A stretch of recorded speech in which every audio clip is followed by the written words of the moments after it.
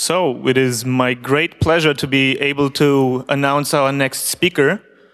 For those of you who have been to previous congresses, Tobias Engel has been presenting at 18C3 on the short message service protocols and on 25C3 on locating phones with SS7 through SMS routing.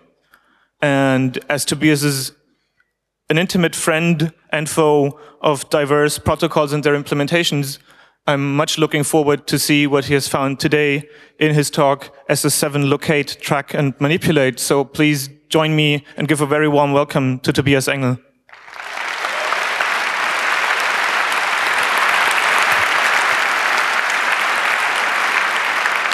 Yeah, thank you.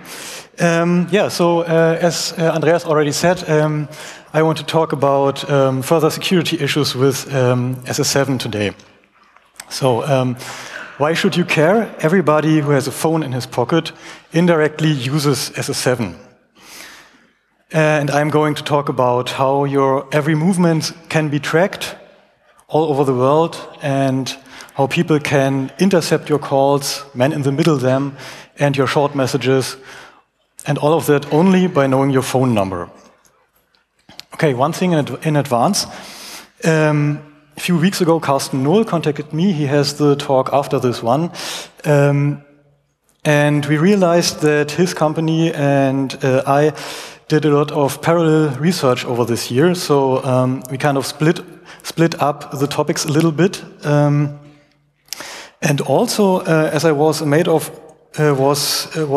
aware of only 2 days ago, two Russians, Sergei Pusankov and Dmitry Kurbatov, already presented on that subject in May and talked a lot about the same issues. So it really seems 2014 is the year of the SS7 research. Okay, how did this talk come together? Earlier this year, a journalist contacted me from the Washington Post and told me that there are several companies out there selling tracking for people or tracking of people. And so as you can see, I didn't come up with the title of my talk myself, Locate, Track, Manipulate. It's actually the subtitle of a brochure by Verint on their Skylock product. And as it turns out, companies are selling that ability. And as you can see, it's very detailed tracking down city streets all over the world. And all you need is the phone number to track these people.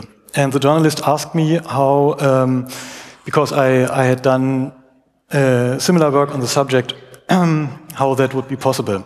And I wanted to find out, but first, let's look at what Signaling System 7 is.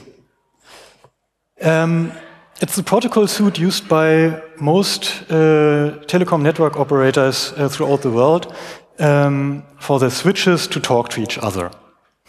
It was designed a long time ago, and back then in the 80s there were no mobile phones. It was all just fixed line phones connected to a socket in the wall. So there were no privacy implications, and also there were only very few telecom operators, state-controlled big companies who each trusted each other. Then came the mobile phones, and new features with them, and so new protocols had to be added to SS7. So now you could take your phone everywhere you went, to other countries. So roaming had to be implemented. You could send text messages. You have the internet. So the mobile application part, MAP, was added that does all those things that mobile phones can do that fixed line phones cannot do. Then, even later, a new protocol was added, the camel application part. that allows operators to build custom services that cannot be that are not possible with MAP. More on that later. And for none of these services, any authentication exists. So if you are in the SS7 network and you have a roaming agreement with other operators, you can simply use these services and don't have to authenticate. And getting access to SS7 is becoming easier all the time. It can simply be bought from telecom operators, network operators, because if you are, I don't know, if you plan on doing some SMS service or something like that, you might actually need SS7 access, so it can simply be bought. Usually, so the SS7 access, as it is simply like an internet access without an IP address. So you still need the address. It's called a global title. And you need roaming agreements that cover that global title so that your messages get routed. Usually, but not always. Sometimes it works without roaming agreements. And also, several telcos are reselling global titles that are covered by their roaming agreements. Also, network operators, it happens that network operators leave their SS7 equipment unsecured on the internet, and also there have been several reports of femtocell hacking, and femtocells are an extension of the core network, of the network operator's core network, into your home. So if you can hack femtocells, there's also a chance that you have access to SS7. A quick overview over the protocol stack. Down there on the left side, MTP level 1, that's the physical layer T1 or E1 lines back in the days. Nowadays, it's often routed over IP. But this talk focuses on STCP, MAP, CAP, the network layer, and the mobile application part that implements all the features for mobile phones.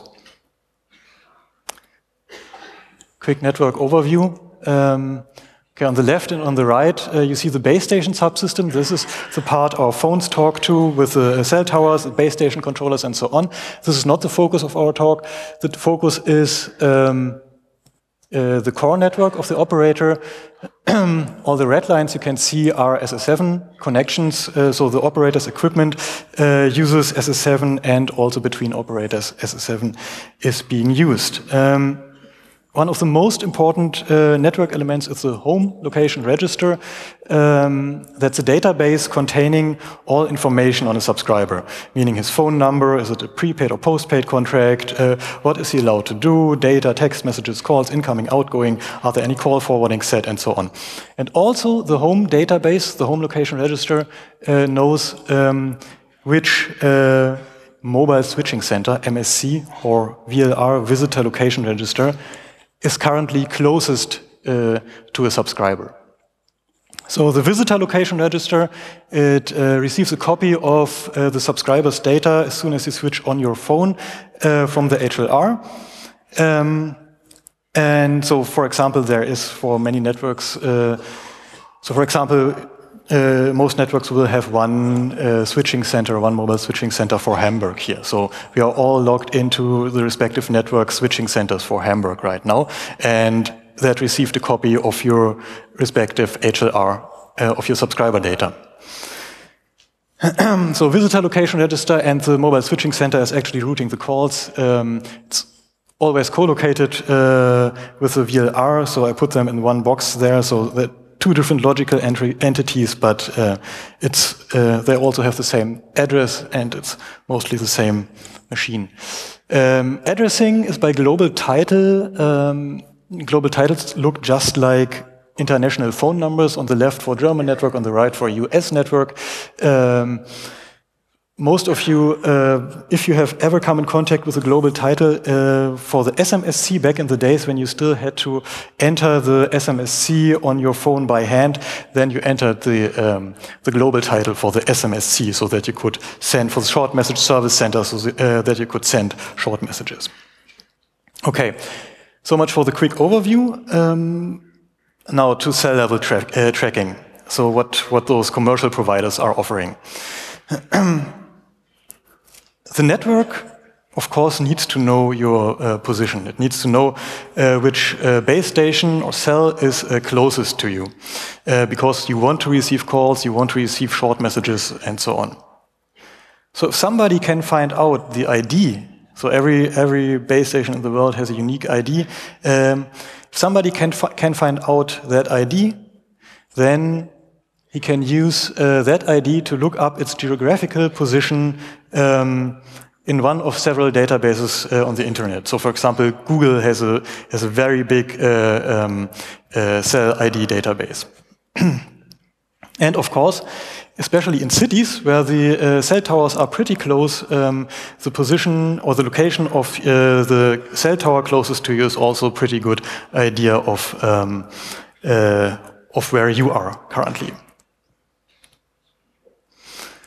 So the commercial providers claim a coverage of about 70% of worldwide mobile subscribers, meaning you don't have to be close to that subscriber, you don't have to know where he currently is, you just need to know his phone number. Some have some non-technical limitations. So, for example, from the Variant brochure, they say you cannot locate Israeli subscribers in Israel or US subscribers worldwide. Variant, by the way, is a US-Israeli company. Yeah, and so Skylog, Infiltrator, they have all very nice names for their products. Okay, how does it look on the protocol level? On the left, the attacker, he sends a map anytime interrogation request. So anytime interrogation is exactly for that purpose, for finding out the cell ID of a mobile subscriber. It's used for network internal purposes normally, for example, if you have a home zone so that you can make cheaper calls if you're currently at home and so on. So that's what it's used for, but it can also be used by attackers to find out the cell ID. So the anytime interrogation goes to the home database of the subscriber and says, okay, please let me know the cell ID, and if you want also the IMEI, the phone serial number of that subscriber. And the home database doesn't know the cell ID, it just knows what switching center is currently serving that subscriber. So it sends a provide subscriber info request to the switching center. The switch pages, the mobile subscriber gets paged so that the switch can be sure that it really got the current cell, and the information gets returned to the attacker. So it's really only meant as a network internal service, but still, as you can see, this is a Wireshark trace of a request we sent, and it still works for many networks. Here you can see the cell ID at the bottom. Okay, but many networks, especially in Europe, most of the networks actually, or at least in Germany, all the networks block anytime interrogation by now. But as we have seen before, the HLR, the home database, doesn't even know the cell ID. So we just need to find out the address of the switching center, and then we can ask the switching center itself. Also, we need to find out the IMSI, the International Mobile Subscriber Identifier of the subscriber, because internally in the network, not phone numbers are used for routing, but the IMSI. So, and luckily there's a request for that. We can just ask the home database, the HLR, please tell me the IMSI and what switching center the subscriber is currently at. That's used for SMS routing normally. So if you're on a different network and want to send a short message to that subscriber. So the information is returned, and then the attacker can simply ask the switching center itself, and it works just like before. And that works really for a lot of networks. Because also most MSCs or switching centers accept requests from just anywhere and anyone. So you would say, okay, if there's a German subscriber currently at home in his German network, for example, I don't know, Indonesian network should have no business querying his location, but the MSC or VLR doesn't do any plausibility checks, and the request will get answered. Okay, so to demonstrate this better, for about 2 weeks, we tracked some people who were nice enough to give me their phone number and said, okay, you can track me. And let me see if I can show that to you. Yeah, okay, they're somewhere there.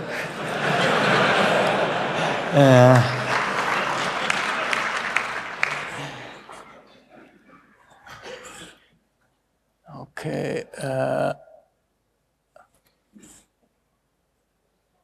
Let's see.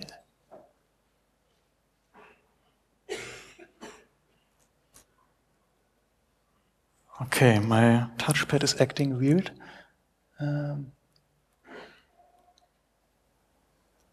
Okay, let's start. So, that's a Dutch subscriber who was, when I started tracking him, who was in Seattle. And we can, as you can see down there are the times. And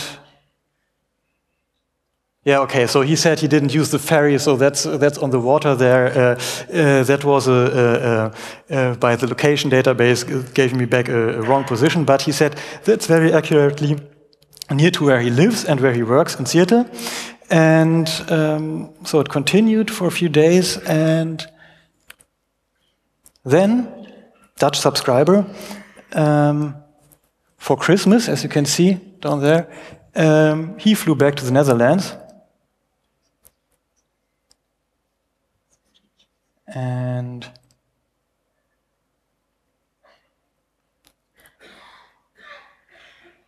let's see, we can really see. So here's Schiphol, and we can really see, so the next tracking was when he was on the train away from Schiphol, and then through the Netherlands, and yeah, and he asked me to remove the last point of those tracks because he said that was too close to home. Okay. Some other, let's see. So here we can see very nicely somebody who lives in Luxembourg. You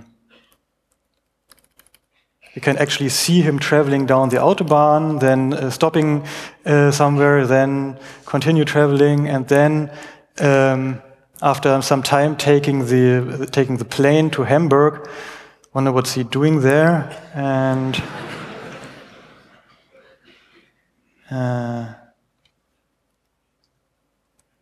so yeah, so you can see how he traveled to the Congress.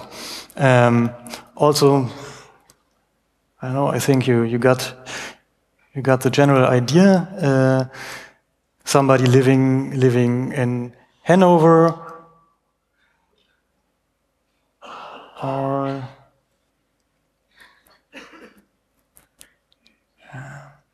Darmstadt, and also you can see pretty good where he took the Autobahn, where he traveled, what route he took. Also to Hamburg in the end. So, and as you can see, it's really relatively precise. So, yeah. This is possible for almost all of us. So, let me check. Okay. Oops.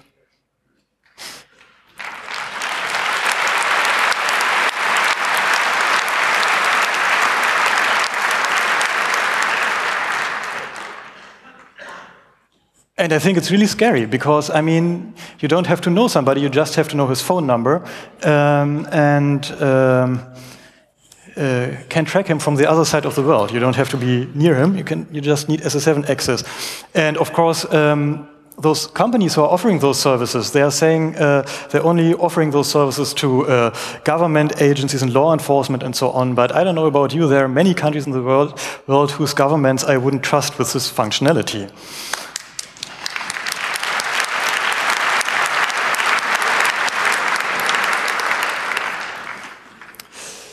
Okay, then we talked to one of the big German operators about those problems, and they were really shocked finding out about that, and started monitoring the network and found a lot of traffic that was carrying people's positions and other stuff. So then, after a while, they implemented some filters.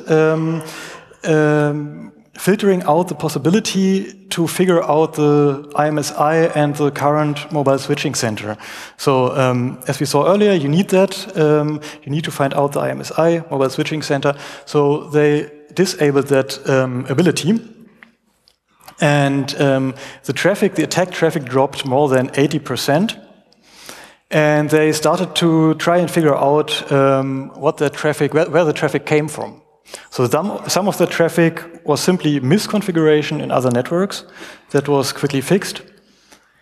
Then some commercial use cases, for example, a shipping company tracking its vehicles, and also an SMS provider who provided a service for banks sending mobile transaction numbers, one-time passwords, as short messages to phones. And they wanted to check if the SIM card had been swapped, because a few years ago there was a case where criminals swapped the SIM cards of their victims and got the mobile transaction number. And so they wanted to check if the SIM card had been changed to prevent that kind. But they were using a network internal service for that, and that was also switched off then. And some of those network operators that were contacted by the German operator, they either didn't answer or said they didn't know about anything. So the German operator believes that those were requests by state actors then, or by by those other network operators themselves. And some of these attacks still persist, meaning those attackers need other information sources. They somehow need to find out the IMSI of the subscribers. Maybe they know them from before, or they have other resources to find that out. And for the switching center, they can simply brute force it. They can simply brute force the number range. But yeah, those attacks still continue. Okay. This very quickly, because we don't have so much time. In the US, there's a requirement that if you call 911, phones have to be located very precisely. So there was a new feature added to map the location services that don't just return the cell ID, but an actual latitude and longitude. And they can even return the GPS position of a phone. If it has a GPS receiver, it can be switched on and then returns its position back to the network. Those emergency services, they use the GMLC, the Gateway Mobile Location Center, and that requires authentication, thank God. So this is straight from the specification. You see up there, the police, for example, is the client, and it sends this LCS service request to the GMLC, and that requires authentication. But as we have seen before, the switching centers, they don't care about authentication, don't know about authentication. So you can, again, send the provide subscriber location request directly to the switching center. So in practice, that works as seen before. Just ask for the IMSI, ask for the switching center, then query the switching center directly. But as I wrote here, they implemented some funny kind of sender address verification, because they said, okay, maybe those requests shouldn't be allowed from outside the network, so they wanted to verify the sender address. So the network and destination address for map messages are in the STCP layer. So this is how it looks. Calling party means the equipment that sends the message, and called party, for example, the calling party, in this case the HLR, the home location register, called party VLR. And the problem is the STCP layer doesn't know who is allowed to use map services or not. So the solution is they have the sender of the message put in another copy of the sender address in the map layer. So responses will be routed to the calling party address up there, but verified will be the address down there. Meaning, if we tell the truth, put in the same address twice, we get back unauthorized requesting network. But if you just put in an address that looks similar to the network, so that the network thinks it's an internal address, it works. So you get back the latitude and longitude.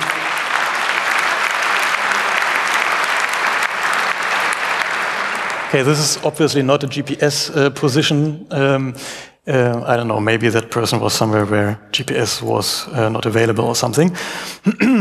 Okay, so now we have seen a lot about how it's possible to gather information from the MSC, but it's also possible to manipulate information there.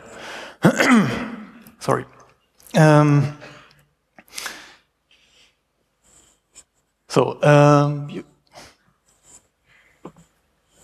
Okay, so it's just white there. Okay, the colors, it's actually colored here on my display, but yeah.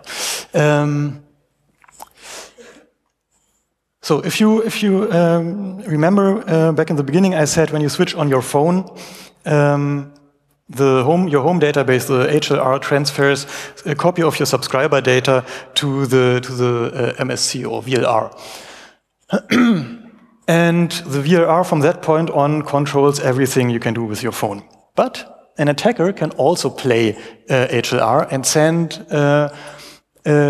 a copy of the subscriber data as he modifies it to your current switching center. Meaning he can enable or disable the possibility to make calls, incoming or outgoing SMS or data, or delete the subscriber altogether from the VLR. Okay, and that. Okay, another thing. New protocol, CAML, the customized applications for mobile networks enhanced logic. Nobody ever can remember that. It's like an overlay over the usual map logic, and it gives your network operator the ability to say, okay, for example, if you are currently, I don't know, you're a German subscriber, you're currently in France, your home network operator can say, hey, every time that subscriber from my German home network wants to make a call, contact the home network. It's the service control function. Contact the service control function in the home network. So, and the service control function in the home network then decides if that call can continue, or if the data will be modified, or if it will be cancelled. So on the left we have the home network with the service control function. It sends the address of the service control function to the switching center, because you as the German subscriber are currently in France, so it sends the address of the service control function to the French MSC. And says, okay, contact me whenever that subscriber of mine wants to make a call.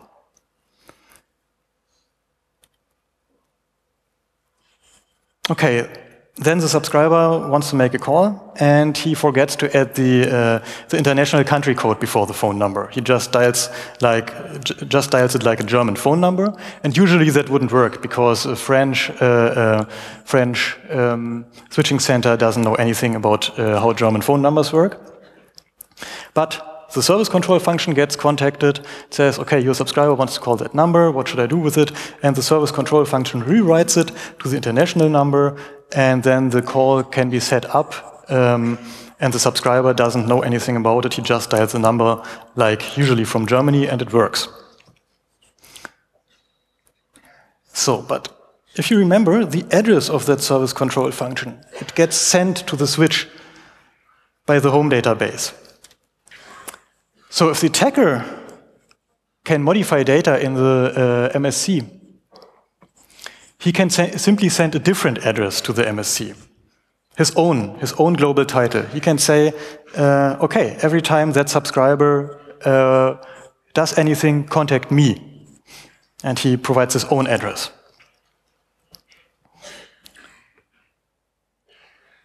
So now the subscriber there on the left, he wants to dial that number, that subscriber on the right. He dials the number, and the switching center now contacts the attacker. So the attacker now already knows the phone number the subscriber wants to dial. And then he changes that phone number to the number of his recording proxy that he has somewhere. I don't know, it doesn't even have to have SS7 access, it can just be some asterisk box on the internet with a publicly reachable phone number. Okay, the call will be set up to the recording proxy and will be bridged to the original subscriber. And then both subscribers can talk to each other while the attacker is the man in the middle and records the whole call. And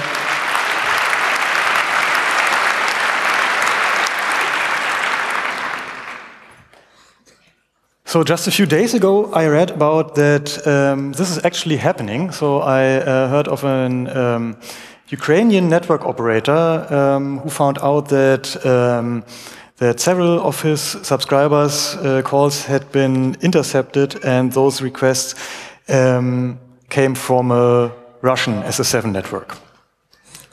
So this is actually happening. Okay, so now we've seen a lot about the switching center and its vulnerabilities.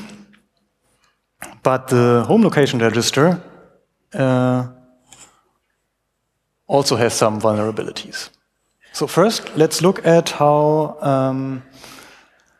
what exactly happens if you travel to another region or country. So in this case, I said it's a different country, but it's actually the same if you are just traveling, I don't know, from Berlin to Hamburg and you're a German subscriber. So your phone sends a location updating request to the switching center, and that sends an update location request to the HLR.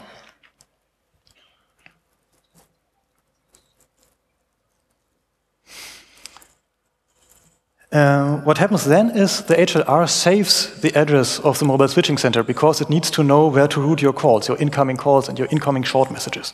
It saves that address and sends, as I said before, a copy of the subscriber data to the switching center. So now, for example, somebody wants to send you a short message. There on the left, the short message service center of that network asks your home location register, the home database, please give me routing information for that phone number, and it gets back the address of that switching center there. And can then send the short message to you. But an attacker can also send an update location request in your name.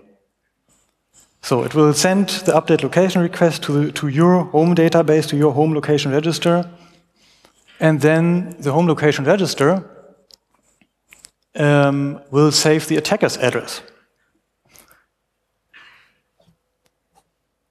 That means that, for example, again, the bank sending a one-time password, mobile transaction number, wants to send you a short message. That short message now gets routed to the attacker without the subscriber knowing about that. So in the case, what I said earlier, that there was the case of criminals swapping SIM cards, if they have had SS7 access, it would have been even easier for them. They wouldn't even have to switch SIM cards. They could have just said, okay, I'm the subscriber now, send the short message to me.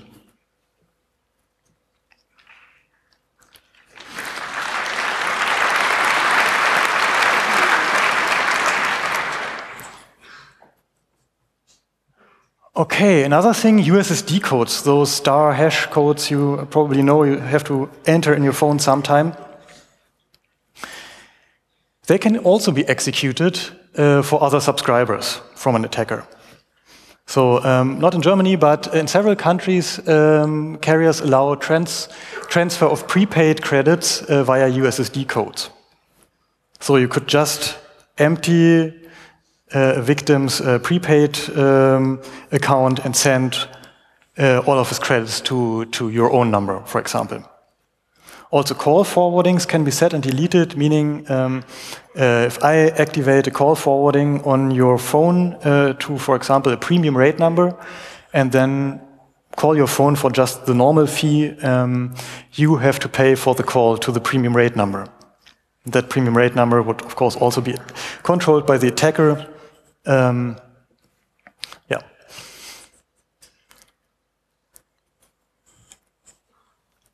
Okay, so and you don't even have to, what I showed before, where you tell the home database that subscriber is now in my network, the attacker does that, the subscriber is now being served by me. You don't even have to do that. You can just, if the subscriber is a German subscriber at home in his German network, he can stay there. You can, there's still the German home database will say, okay, I will execute that USSD code for the subscriber or activate that supplementary service for the subscriber, call forwarding or something like that. So as you can see here, we queried the balance of a German prepaid card while it was logged into the German network from a network on the other side of the world. Okay.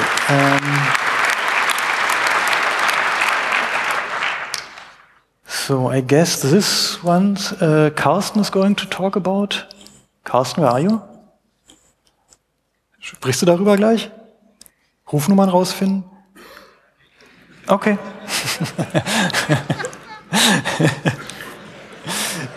Okay, then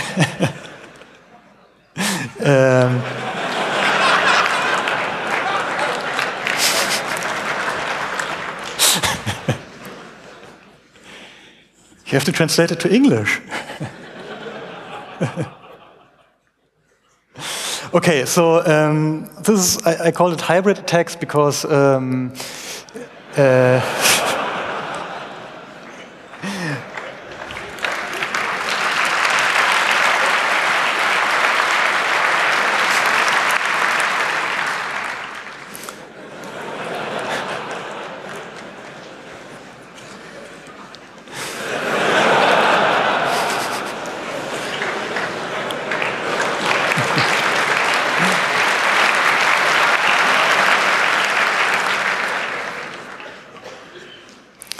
okay, so I call it hybrid attacks because you have to hybrid, right? Like up there. Sorry.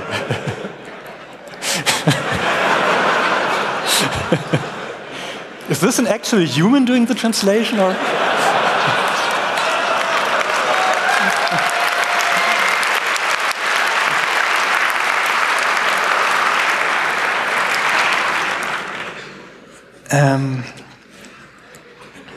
Okay, so hybrid attacks meaning you can capture over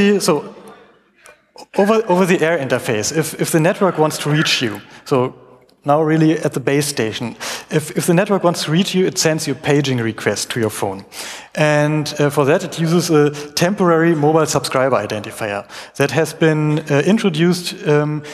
Okay, that identifier has to be transferred unencrypted, and that temporary identifier has been introduced so that you cannot find out who is currently making a call. So you're not being paged by your phone number or by your IMSI. It's a temporary identifier that should not be where it should not be possible to de-anonymize it. But as it turns out, if the attacker just captures all the paging requests, all the TMSIs, for example, with Osmocom BB or something like that, he can then simply ask the mobile switching center for give me the IMSI of that subscriber. And then you can do an update location request and find out the MSISDN, the phone number. So if you do that, I don't know, in Berlin at the seat of the government, I don't know how long it takes until you get Angela Merkel's phone number. Okay, call interception. Carsten is going to talk about that in a minute, I'm sure.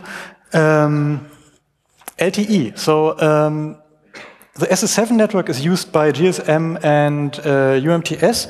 LTE is using a different protocol, the diameter protocol, for the network core. Meaning SS7 is becoming a legacy protocol, but a lot of the SS7 design flaws have simply been ported to diameter. So, for example, there's still no end-to-end authentication for subscribers. And also GSM and UMTS will still be around for a long time to come. People say about 20 years, SS7 will still be in use. And also there are interfaces from diameter to SS7 to be able to make calls from LTE to GSM, UMTS, or the other way around. So, yeah, to sum it up, an attacker with only his victim's phone number can track his victim's movements in some networks, even with GPS precision. He can intercept his victim's calls and text messages, and most likely also data connections. Also, we didn't try that. Disable calls, SMS data, reroute calls at the victim's expense, and more. So, what the operators can do against that. Network operators, so as I said in the beginning, you have to find out the IMSI and the mobile switching center to be able to manipulate the mobile switching center. And the main reason for network operators to give out that kind of information to external networks is for SMS routing. So there has been a new, a new way around for quite some time now called SMS home routing, where the network operator uses an SMS router in the subscriber's home network so that it doesn't have to give out the actual address, the global title of the switching center, but just the address of the SMS router. So some of the German networks, for example, already use SMS home routing, so it becomes a lot harder to figure out that kind of information then. Some don't yet. I hope they will soon. And also another source of that information is the send routing information request for voice calls. But if the network operators don't use optimal routing, they can also simply disable that for external networks, which some of the German networks, again, already did, some didn't do it. So you as the subscriber cannot really do anything because this works for all phones which are connected to the network, no matter if it's a smartphone, feature phone. You can't do anything because it's happening in the network. Okay, so now I've prepared a small demo.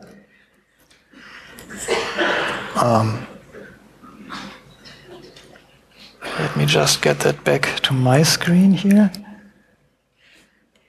Okay, I hope it works and I hope you can see something. If you can switch to the, yeah, thank you. Oh, okay.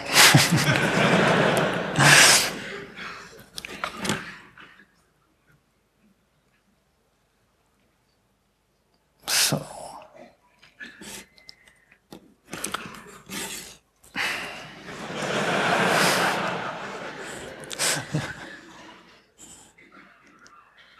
Okay, so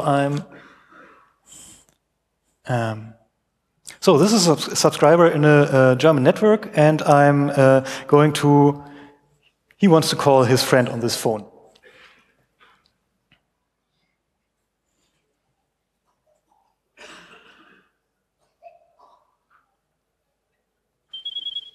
So, and as you can see, it works.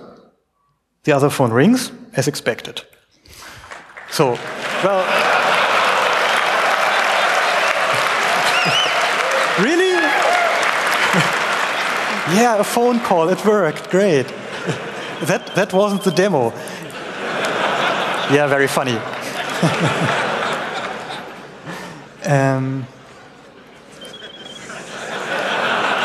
Yeah, I know everybody has the number now.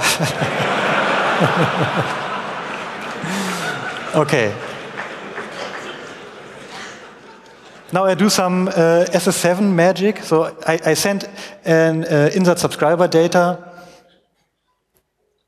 I try the same thing again.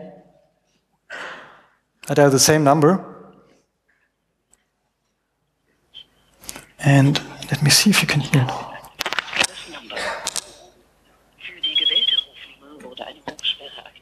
Can you hear that? You can't, right? Okay, it says for the dialed number, call bearing has been activated. So the call, if you could just stop for a second calling that number, the call simply doesn't go through anymore.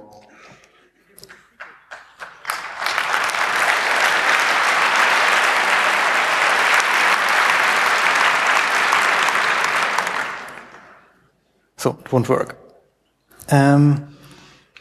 I can also switch it back on again if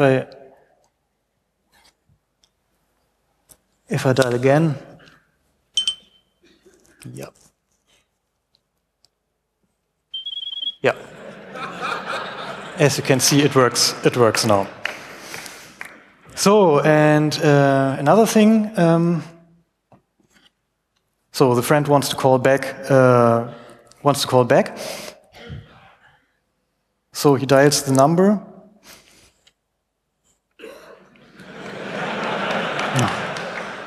Guys, stop calling for a second.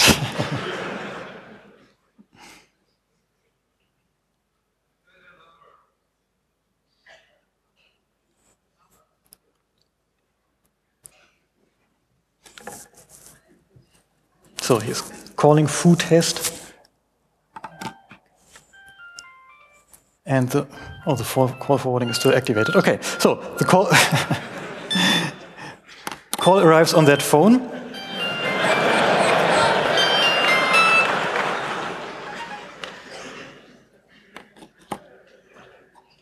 Okay. I will switch it off. Okay. So, and I do the call again.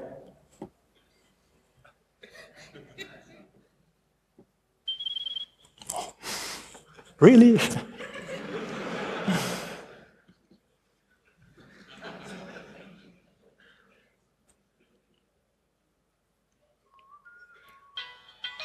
Okay, so the original phone rings like it should.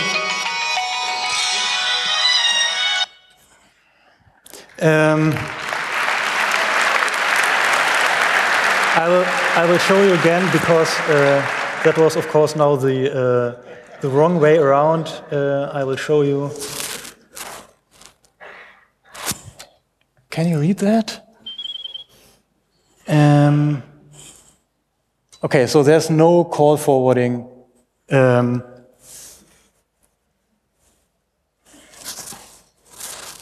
Activated. So, and if I activate it now and do the same request again.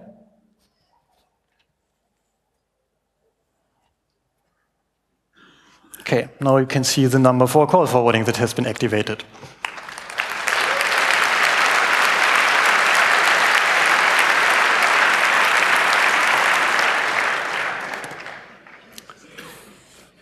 Okay. Yeah, that's it for the demo. That's it from me. Thank you very much.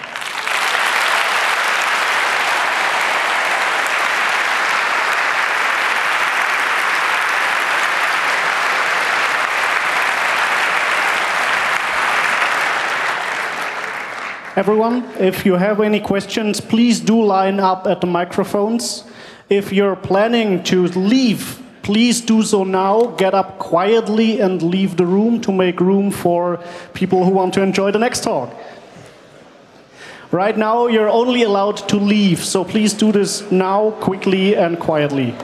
So, we have a question from microphone number 2. Thank you for the talk. In the beginning, you said that government agencies would be using SS7 for so-called lawful interception. And you said you wouldn't trust the governments of some countries. Just for completeness, could you name a country you would trust? I'm afraid I can't. Thank you.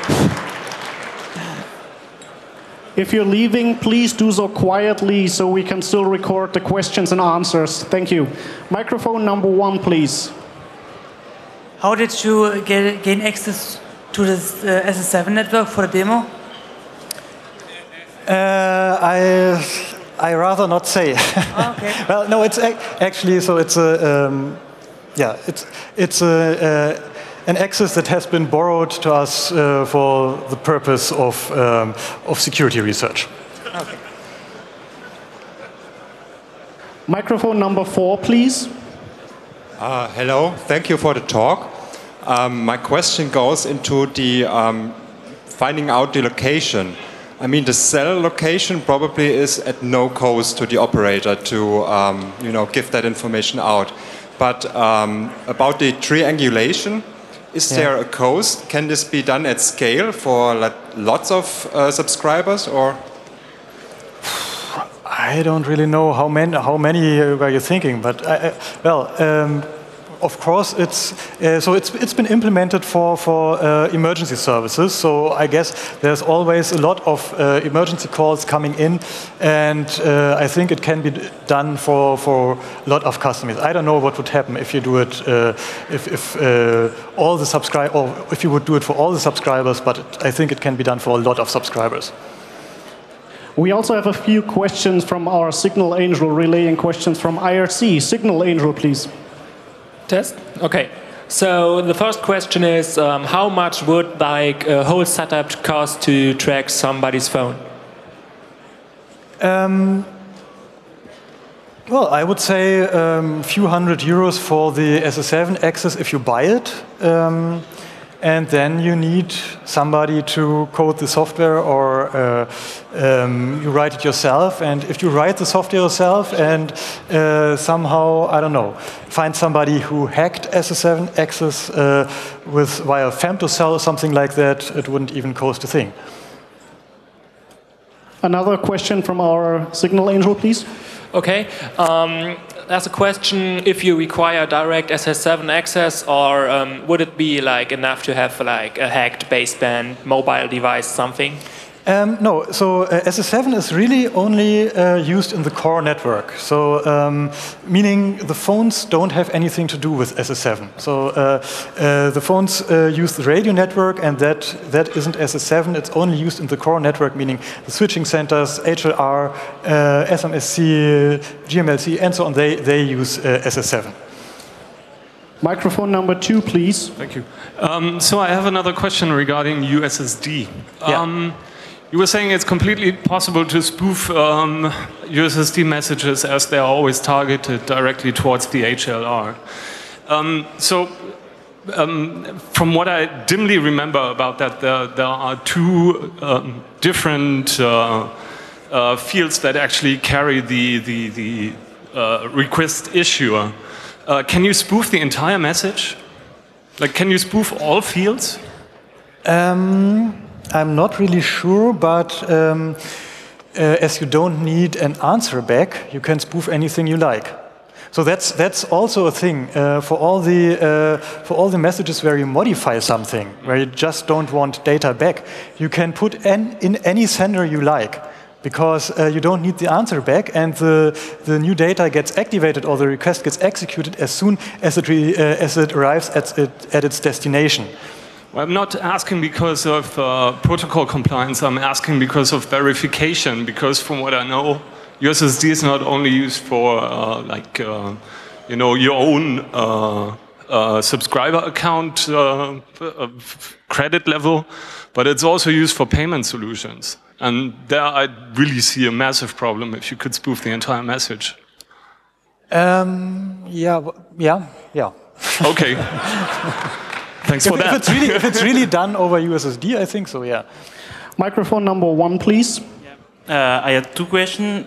The first one was when you did location through PSI, ATI for the Washington Post guy, it was done from an access that you paid, like an access a website that you paid for to do it, or your own access. And if it was your own access, it was a trusted GT. I mean, trusted GT contained into the RAEX IR21 list or not? It was not in IR21. Okay. So it was your own GT that you controlled, but it was not into the RAEX IR21 list. Exactly. So IR21, by the way, is a set of documents by the GSMA, the GSM Association, that every operator puts his document there that lists all his global titles, all the addresses, where to route traffic, where the HLRs are, and so on and so on. And so usually you would say, or would think that if a global title or a sender address is not listed in the IR21, then you could simply discard it if you receive messages from it.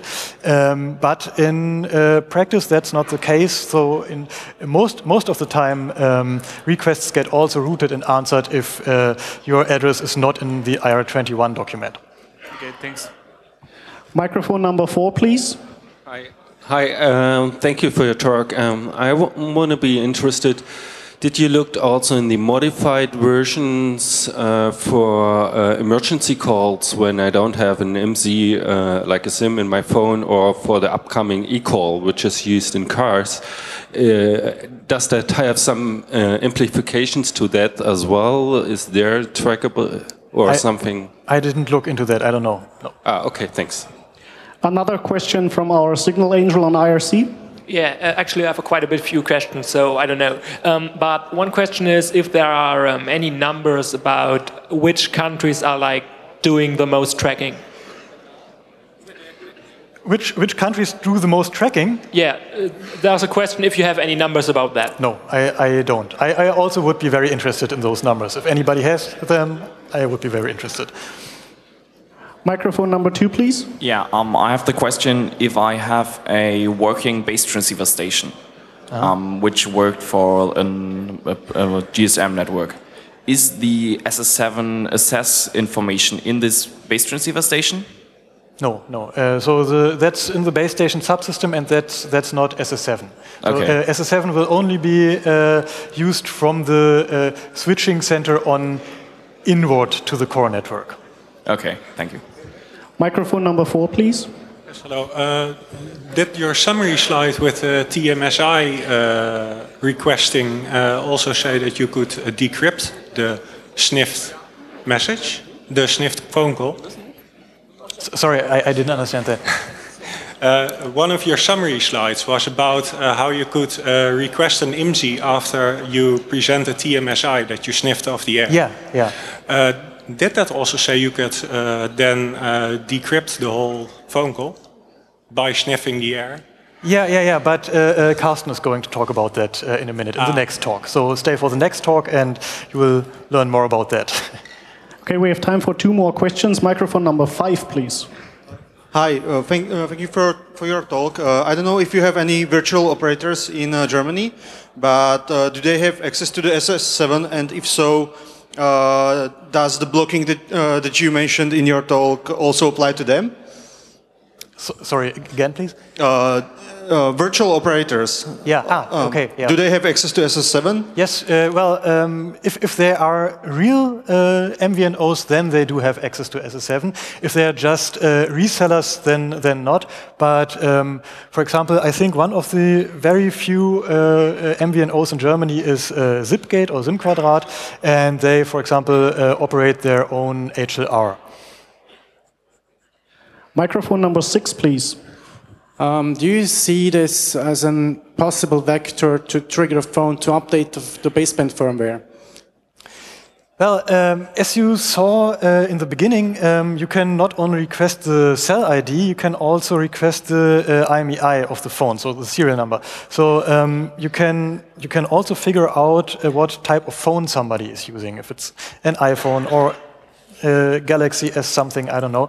So if you want to remotely install an exploit on the phone, that's of course also easier if you already know what type of phone the person, your victim, is using.